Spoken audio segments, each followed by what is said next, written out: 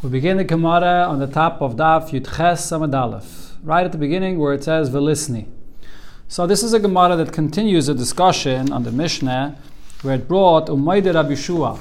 And the point Rabbi Shua was saying in the Mishnah in the beginning of the Perek is that in a case where a person volunteers information, and the example the Mishnah uses, this field belonged to your father, and I bought it off of him. So we trust him for this. Because we never had any prior knowledge that it belonged to this guy's father.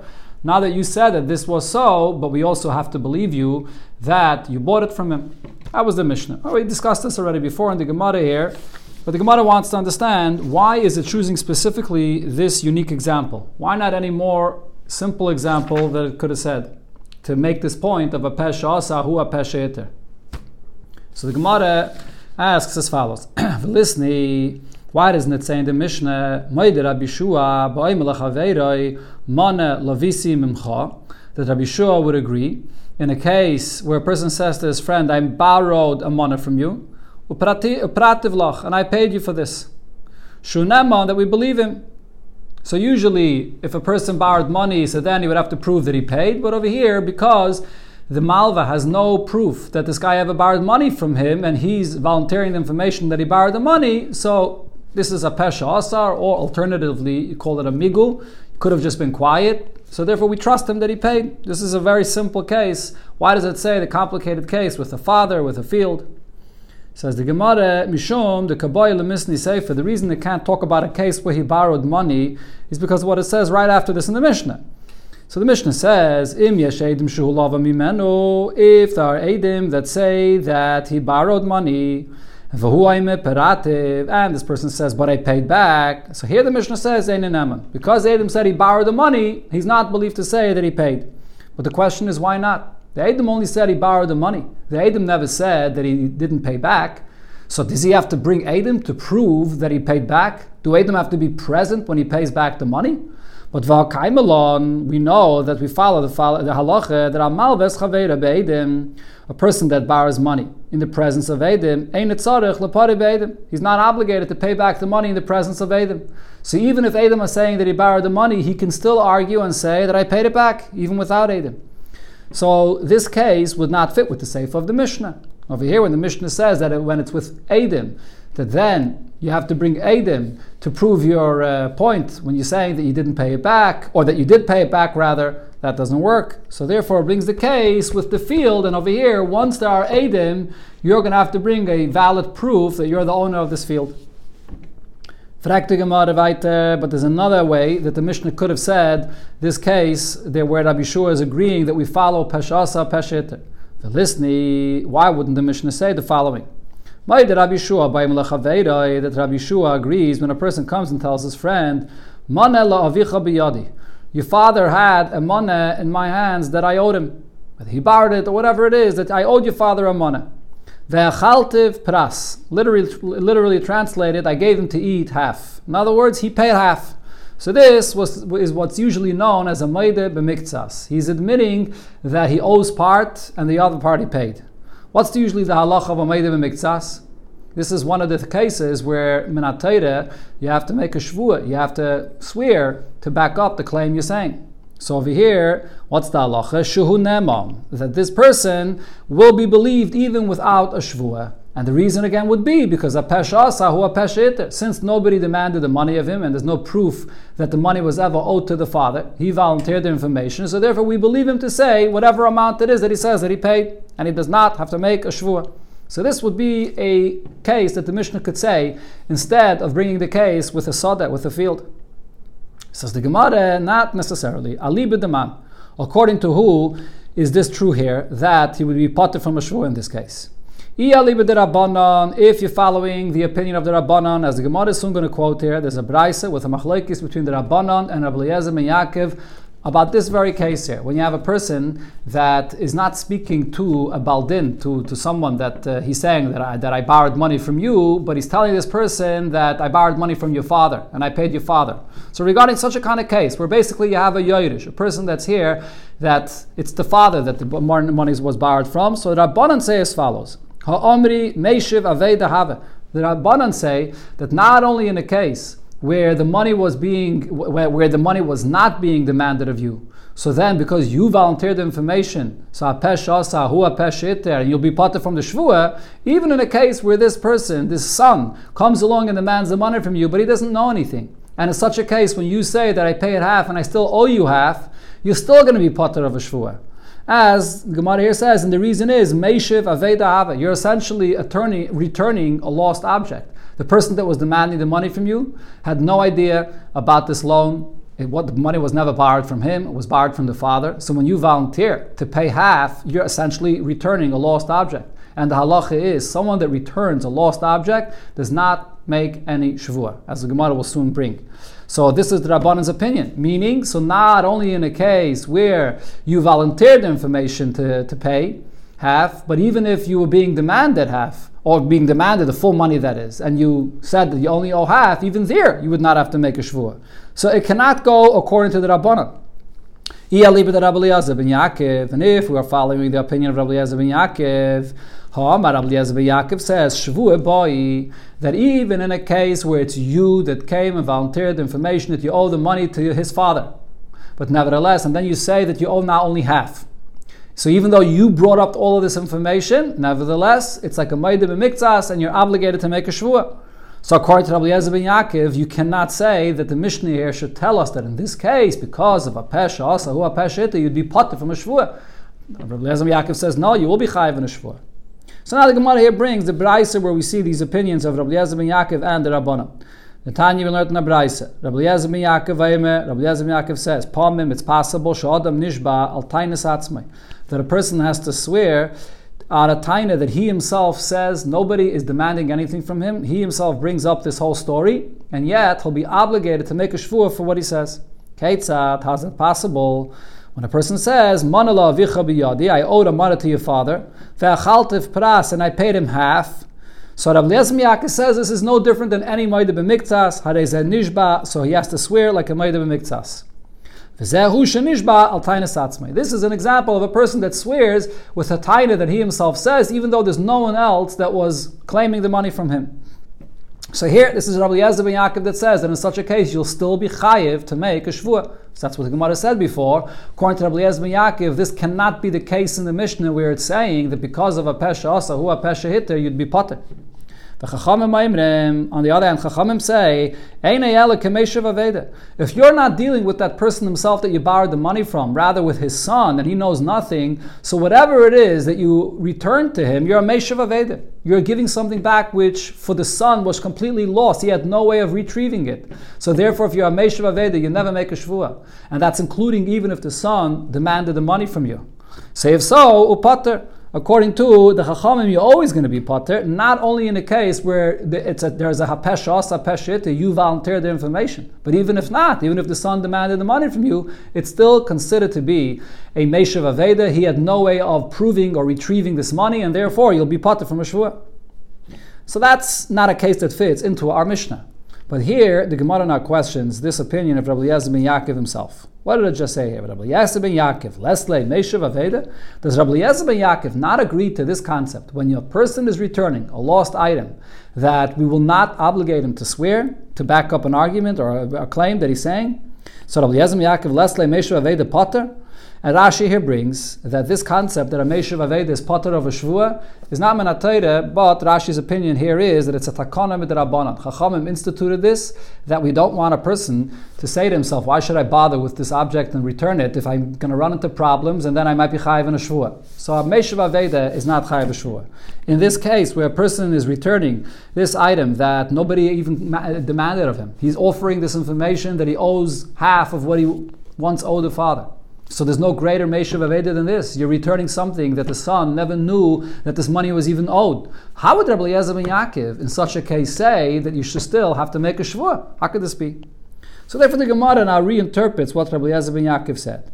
Amarav betoya neikoten. Rabbi Eliezer ben Yaakov was not speaking in a case where you just offered up all the information there, but rather there was a cotton that came and demanded the money from you. The son was a cotton and he demanded the money from you.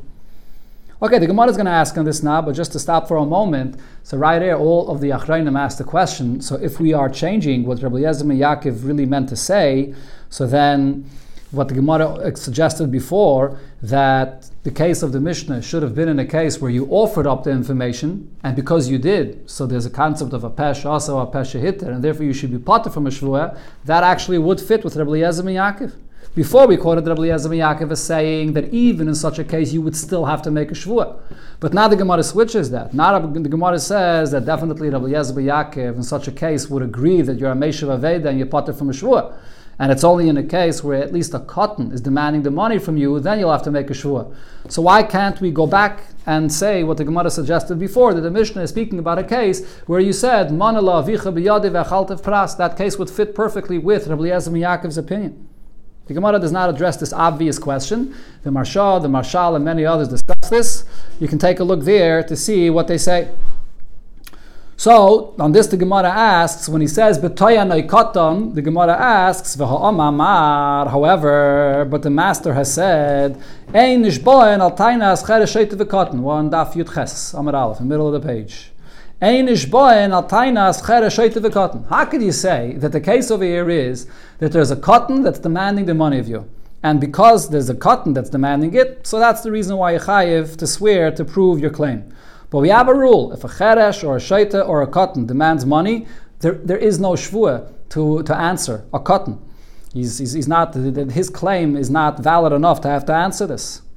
Says the Gemara, no, let's go back again and understand what Rav meant to say that a cotton was demanding the money from you. My cotton, when Rav said a cotton was demanding the money, what he meant to say is gadol, that he's now a gadol. He was a cotton when his father passed away or when the money was borrowed, but now he's a gadol already. And now as a gadol, he's demanding the money from you. My korile cotton. So why do we refer to him as a cotton? Because legabe mili the aviv cotton. Because regarding things that happened to his father, with his father, any business dealings with his father, so this child is considered to be a cotton because he doesn't necessarily have any knowledge what went on. So because he doesn't know, he's like a cotton.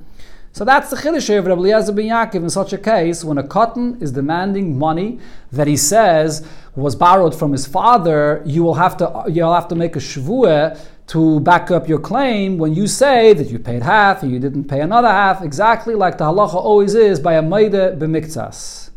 That's what we're speaking about over here. Frag the Gemara, ihachi, if that's the case, the language of the Braise before indicated differently. What did it say before in the Braise? Tainas atzmai. We said before that the case here is, Rabbi Eliezer ben Yaakov was teaching us that sometimes a person has to swear even if it's just him speaking and nobody demanded the money from him. But over here, according to the way you're interpreting what Rabbi Eliezer ben Yaakov said, Tainas achedim hi. There is somebody else that's demanding the money from you. You're saying that here there's an adult that is demanding the money from you. So why did the Braise say that this is Tainas atzmai? Answers the Gemara, you're right, Tainas achedim. There is this adult that's now demanding the money that he says was borrowed from his father, but v'hoidas atzmai. But this person is admitting himself. He's offering this information that I paid half, but I still owe half. That's why it says that it's atzmai. Frag the Gemara, that's not unique in this case. This is true by every single Maida b'miktsas. Every time you chayev for a shvuah of Maida b'miktsas, what happens? Kuli, in all of those cases, tainas achedim, someone comes and demands money from you, $100, let's say, and vaydas atzmai. And what happens? You admit to half, and you argue that you don't owe the other half. That's a classical Maida b'miktsas. So this case is no different than any other Maida b'miktsas. So why is Rabbi Eliezer ben Yaakov saying that this is a unique case, that a person has to make a shvuah even though no one demanded the money from him? It's a regular case of Maida b'miktsas. Elo, so therefore the Gemara goes back to what it said before, as Rashi here explains this Gemara as follows.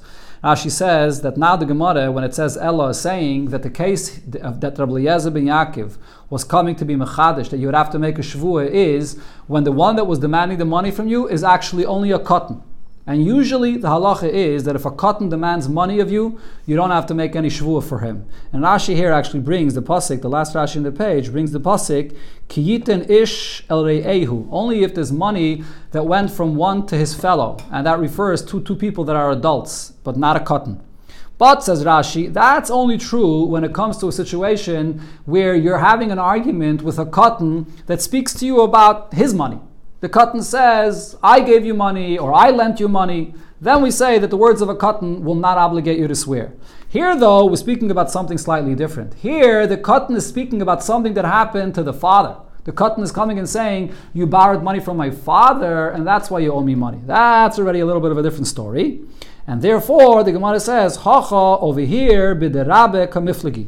The argument, whether in such a case, when a katan speaks in the name of his father, so to speak, whether you would be chayiv to make a shvur when you're a meide b'miktsas, when you're agreeing partially to that claim, here this will actually depend on something that Rabbi said, a very fundamental point that Rabbi said, explaining the entire concept of the shvur by every meide b'miktsas. And the Gemara here gives a whole introduction, bringing what Rabbi said to explain what's the story with the shvur by every meide b'miktsas. What did Rabbi say? The Amar Rabbi said the following thing. This is a famous Gemara in the beginning of Bab Metzia. Why did the Torah say that a person that admits partially to a claim that he has to swear for this? Now, what's really the question of Rabbi? Why should he not have to swear? So the question that Rabbi is asking is, as Rashi explains there in Bab Metzia, is you're really offering to pay back something that you so easily could have denied. The person that demanded the money from you has no edim, and therefore you could have easily been a kaifer akayel. You could have easily just denied the whole story. What? Correct. Or you could have said, correct, that it never happened. So the fact that you're agreeing to pay half, you're a meshiv aveda. You're offering to return something which was lost. So therefore, why would the Torah obligate a person that's a meide b'miktsas to pay? So Rabbi explains, because no, we don't look at this person as a meshiv aveda, that he's returning something that he could have so easily denied.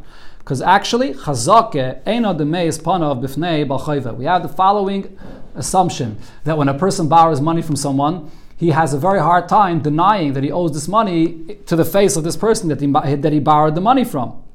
And therefore, actually over here what's going on is, he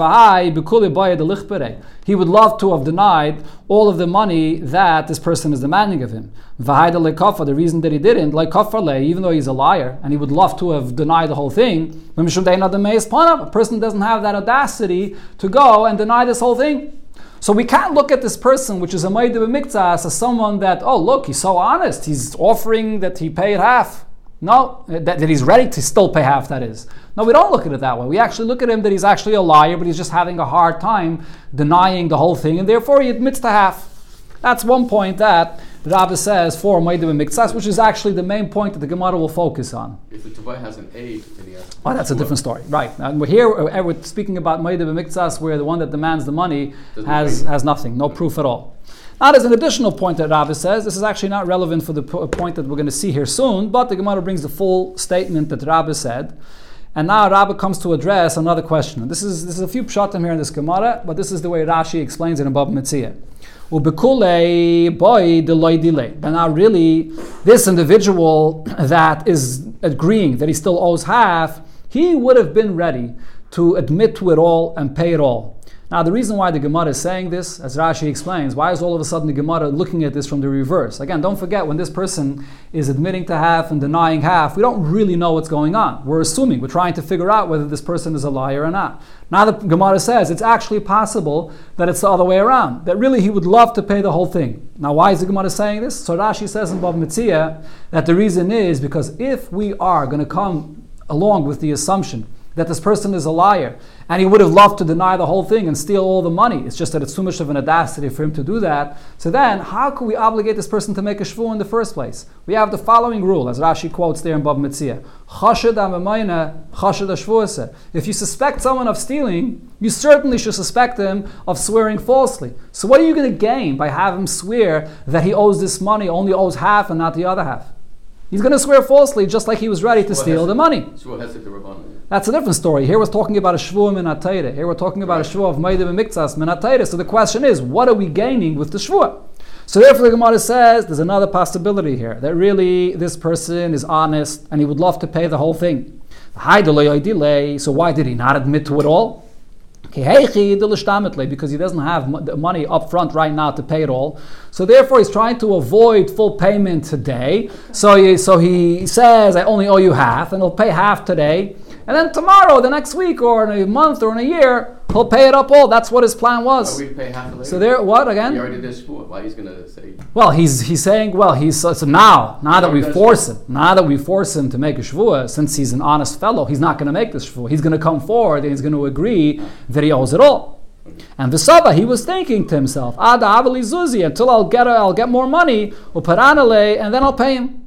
Now, so the Torah says, Rami shvuya alei, let's place the obligation for him to swear, so he should come and admit it all right now. And as the Rishonim add to this, we don't want this person to pay it up later. When a person makes up his mind that he's going to pay it up later, what ends up happening, as often happens, correct, you don't end up paying it. So therefore the Torah wants him to admit it all now to pay it.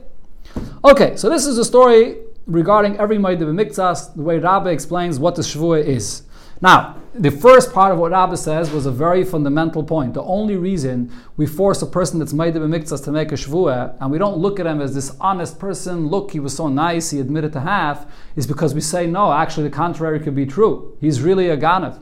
It's just that he doesn't have the audacity to steal it all. That's a very big fundamental point regarding a Moed B'Miktzas. Now the question is, does this apply in a case when you're not facing the person that you borrowed the money from him? You're only facing the son of the person that you borrowed the money from him. So now here comes the argument. Says the Gemara, Rabbi Eliezer ben Yaakov's opinion is, Loishna boy v'loishna b'bnoi. This point, this fundamental point here regarding a Moed B'Miktzas, there's no difference if it's the father that you actually borrowed the money from or the son. Either way, we can say the same point, that he does not have the audacity to deny it all, and therefore we don't look at him as an honest person. So we'll have to make a shvuah. But, and therefore, v'hilkach, that is, the Gemara concludes the point there, lav meishiv avedav. We don't look at him as an honest person that's returning this lost item by offering that he is going to pay half. But Rabbanan, however, say there's a huge difference. Regarding the father who he borrowed the money from, he's not going to have the chutzpah to deny all of it in his face. So therefore, regarding the father, yes, we would say that he's not a meishuv avei, that he's not so honest. Aval b'bnai, if he's only facing the son, he never borrowed the money from him, he never did him this favor. He never is the one that was nice to him. Meis, he would be ready to say straight in his face that I don't owe you a penny. So if in fact he is a liar, he definitely would have denied the whole thing. So from the fact that over here that he's not denying the whole thing, and he would be ready to, so he's considered to be that he's returning something that he so easily could have gotten away with not returning. So therefore, in this situation, he's not chayiv to make a shvuah. This is what the Rabbanan say. When you're facing the son, you're not going to be chayiv to make a shvuah. Over here, we look at you as a meishuv aveda, as an honest person. What about Halach? Oh, that's a different story. We're going to have to wait until we get to Bab Metzia. Okay, we continue here with the next Mishnah, which will bring up a subject that's also related to the rule of hapesha asahu hapesha hitir, that when you're the one that brings up information, so we have to believe everything you say. Zakt Eilige Mishnah ha'edim she'amru. Witnesses come along and say, Ksav yadeinu huzeh. This document here that has our signature on it, yes, it is our signature. So as Rashi explains, the point here is that every shtar, Chachamim instituted, that you have to verify the signatures in order for the shtar to be accepted. So there was no verification for the shtar other than the Eidim themselves coming and telling us that it's my handwriting, that this is my signature. We had no other source of verification. They are the ones that verify this. Wait, but then, who else do you want? No, there are. If you could match the signatures to another signature that they signed somewhere else. You could bring other witnesses. You could bring other witnesses that recognize these signatures and can say there are other ways to verify a document. But over here, again, it's henpek. That's what's called henpek. When you verify a document, that's called henpek, correct. But over here, in the Reishon, the beginning of the Mishnah, we're speaking about a case that this document was not verified, and it's these Eidim that are verifying it right now. But then they immediately add, Aval anusim, yes, we did sign it. However, we signed in a false document. Why did we do so? Anusim, we were forced to do this. Or ketanam, we were children, we were young, and we had no idea what we're signing on. Or psuleidus, at that point, we were people that are pasaleidus. There's all kinds of examples of a person that's pasaleidus, a rasha, person that lends ribis, and so all kinds of situations. And therefore they're telling us that the shtar is pasal. So they're going to be believed. So again, the reason they're believed here is based on the concept we said before. If they're the ones that are verifying the shtar, so we have to accept the full story that they say of what happened. However, if there's independent proof for their signatures, there are other witnesses that are coming and telling us that this is their handwriting, this is their signature. Or one of the other ways of how to verify a shtar is by having their signatures elsewhere. You can compare the signatures. So now they come along and tell us any information about the shtar. They want to passel the shtar. They want to invalidate the shtar by saying, that when we signed it, we were children or we were forced. We're not going to listen to them at all. The shtar is already fully accepted and verified without them opening their mouth. So Rami Bachame said, Lo Yishanu, we did not learn the halacha that it said in the Sefer, in the second part of the Mishnah, that once the shtar is already verified, that we don't trust them to say anything. Ella, that's only she'amru anusamayinu machmas mamin. If they were saying that we were forced to sign this shtar because we were being offered financially, or not only offered financially, somebody that came to them and said to them, listen, if you're not going to sign this shtar, I'm going to not kill you. No, again, anusamayinu machmas mamin. The person came along and said, if you're not going to sign the shtar, I'm going to take away all the money you have in your pocket. So you're not allowed to do such a thing. You're not allowed to sign a shtar. If someone threatens you to take away all your money. So in such a case, as Rashi explains, the point here is there's a rule, as the Gemara will quote soon, Ein Adam Mesim Atzmei Rasha. A person, there's a Gemara quoted here clearly soon, just a moment, or maybe it's only in Rashi. Ein Adam Mesim Atzmei Rasha. A person is never believed to say that I am or I was a Rasha. So over here, if you're coming and saying that, you know why I signed the shtar? Because I wanted to save myself from this guy stealing money from me. So then you're essentially making yourself a Rasha. You were ready to sign on a false document just because you wanted to save yourself $1,000 or $10,000, doesn't matter how much money it was. So you're making yourself a Rasha, that's why they're not believed. Even in this case here, where the shtar was already fully verified, without them, but now they're coming and saying that when we signed this shtar, the reason we signed it is because the person threatened to kill them. And that's why they signed it. Then they actually are believed. Then you're not making yourself a Rasha. So then you will be believed to say that the shtar is invalid because you signed it, you were being forced to sign it. This is what Rami Bachame said. So again, the Gemara now understands that Rami Bachame is speaking about the Sefer of the Mishnah when the shtar is already valid without their certification. It was already valid from before. Says the Gemara, Amalei Rave, or Amar Rave said, Kol Kemini. In such a case, where the shtar was already validated without them, would they now be believed to invalidate the shtar and say that we signed it and it's a false document because someone threatened to kill us? Are they believed to say such a thing? Can't be. Why? We have the following rule when it comes to Eidus, a very fundamental rule regarding testimony. Kivin shehigid shuven chayzer magid. Once you offer your testimony in Bezdin, you cannot come and retract that testimony and change the testimony that you already gave. Now, so the question is over here as well. Once you have the shtar, and the shtar is basically testimony, and it's a valid shtar without you saying anything. So once it's a valid shtar, you cannot come later and say that when we signed it, it's really puzzle, and we were puzzled, we were forced to sign the shtar. You can't invalidate a document that was already signed. It's already testimony that was already given. Now, if you'll argue and say that this rule about Eidos, that's only when you're speaking in Bezdin. But when you speak about testimony that's in the signatures of a shtar, maybe over here they could retract and come now and invalidate this shtar. Says the Gemara, but that's not true because we have another rule regarding every shtar. But Reish Lakish said, anytime Eidim sign on a shtar, the validity of the signatures of a shtar is as strong as Eidim that was standing in front of us and speaking to us and have been interrogated by the Bezdin. So therefore, the signatures on the shtar is a full-fledged testimony. So how could the Rami Bachame here say that they can come after the fact, and after the shtar has already been independently verified, and they are going to come now past the shtar? Says the Gemara, so we have to switch what Rami Bachame said. Ella rather, ki itmer, a reisha itmer. The statement before of Rami Bachame was actually taught regarding the reisha of the Mishnah. What did it say in the Reish of the Mishnah? Hareyelu nemanin. That in the case when the shtar was not independently verified, it's these Eidim themselves that are coming to verify the shtar right now. If Elaki Itmer, yeah, this statement that Rami Bar Chama said goes on the Reisha of the Mishnah. That over there, what was it speaking about in the Reisha? When the shtar was not independently verified, they are the ones that are verifying the shtar right now. And on this, the Mishnah said that they are believed to add and say that yes, we signed the shtar, but we were forced to sign it, and therefore what's written in the shtar is false. And on this, Amar Rami Bar Chama. So regarding this, Rami Bar Chama says, Lo yishanu ela shamru anusim ayinu machmas nefashos. We will only accept what they say if they're telling us that they were forced because they were being threatened to be killed. Over here we accept it.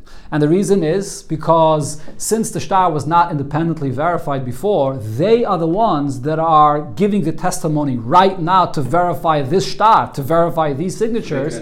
So if Teich Kedei Dibur is if in one statement they add immediately, yes, it's our signature, but we were forced to sign this falsely, so then we have to accept what they say. This is not going to fall under the category of Kivin Shehigid, Shuvin Echayzer Maga, that you can't retract the edus that you're saying because you're the one that's validating it right now. But this is only if it's Machmas Nefashos, if they come and say that we were forced to sign this because our lives was in danger. Avol Omru Anusameyinu Machmas Mamain, but if they come and say, yes, this is our signature, but then they come and add and say that what happened, why did we sign it? Because you wanted to save money that someone threatened to take away from us. Then then they will not be believed. Also, the Gemara here actually says it. And the reason is, my timer, what's the reason? Ein Adam Meisem Atzmi Rasha. A person is not believed to testify and say that I am a Rasha. That's the rule. So therefore over here, even though they are adding and they're telling us this information, and not only that, before what the Gemara said, there's a very strong reason to believe them because HaPesha so HaPesha hit it. If I'm validating this whole shtar, shouldn't you have to believe the whole story that I said, that this is the circumstances and therefore the shtar is really false? But nevertheless, this concept of Eino the Meisem Atzmi Rasha is even stronger. The fact that we don't allow a person to make himself a Rasha is even in a case where he has a good reason to be believed. The Pesha Asa Pesha Yitter, still Eino the Meisem Atzmi Rasha, and therefore that's what Rami Bar Chama came to say, that in the Reisha of the Mishnah, when it said Anusim Ayinu is believed, that's only Anusim Achmas Nefashos, when they're not making themselves a Rasha, but Anusim Achmas Mamim, when they're making themselves a Rasha, they will not be believed. Okay, we'll stop over here. The next piece continues to the next page, Mr. Shem, the next share.